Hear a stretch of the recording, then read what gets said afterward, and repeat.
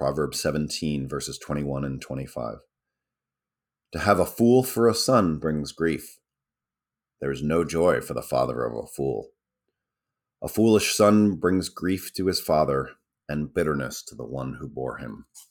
In Signpost, I conclude what I wrote with this. We pray that our sons will hear the voice of God and follow the right path. But we also must be aware that they are being pulled in many directions. Pray, therefore, that your own children will have a discerning heart that will keep wisdom in view.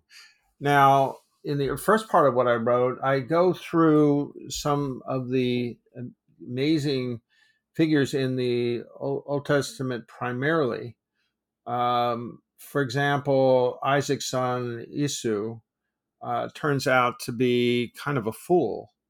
Eli, who more or less adopts Samuel, has his own two sons, and Samuel's own two sons, quote, did not walk in his ways.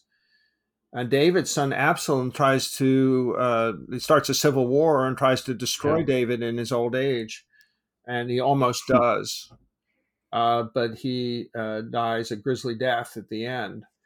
However, all I'm saying is the Bible is the most realistic. When it comes to human nature, the Bible is the most realistic book that ever has been written. Yeah, ever. Sure. And it's the best manual. Freud, step aside. This is the best way of understanding some of the things that we confront in life that we did not anticipate, did not dream about, did not want, and yet they still happen. Yeah. And I think that is what's so important about this proverb. It's so realistic that the cute little baby that came into the world and it's filled with smiles and stuff, who knows what that will be, along the way. And I'm not saying one thing or the other about that. It's just that, to have your son steeped in the wisdom of the Bible is part of, the responsibility of the parent and the responsibility of the son or the daughter. Yeah.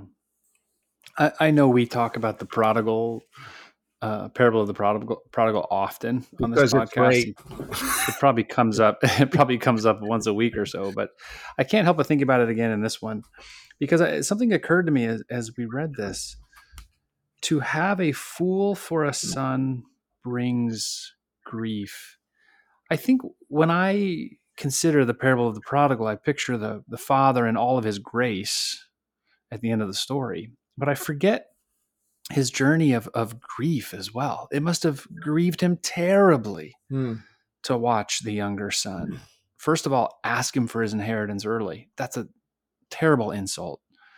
And then to squander it, and then to come back in such a mess. I mean, his heart must have been so grieved for his son. I forget that part of the story. I forget that journey for him.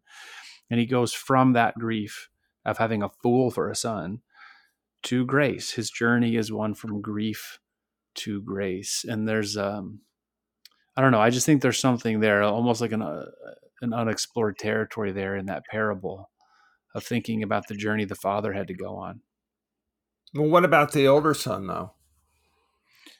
Well, he's grieved, for his own self. He's like, why don't I get a party? You've never slaughtered me a calf. He's only grieved for himself. No, it's a twofer, right? I mean, the father. Oh, you mean the father's also grieved for his older son? Absolutely. Yeah. Yes, absolutely. Yeah. And yet, I mean, even with the grief, though, grace is abundant. I mean, he's trying to get his older son, who may be more the fool. Right, it's the one who he's got two foolish sons. Yeah, but the one, though, is saved.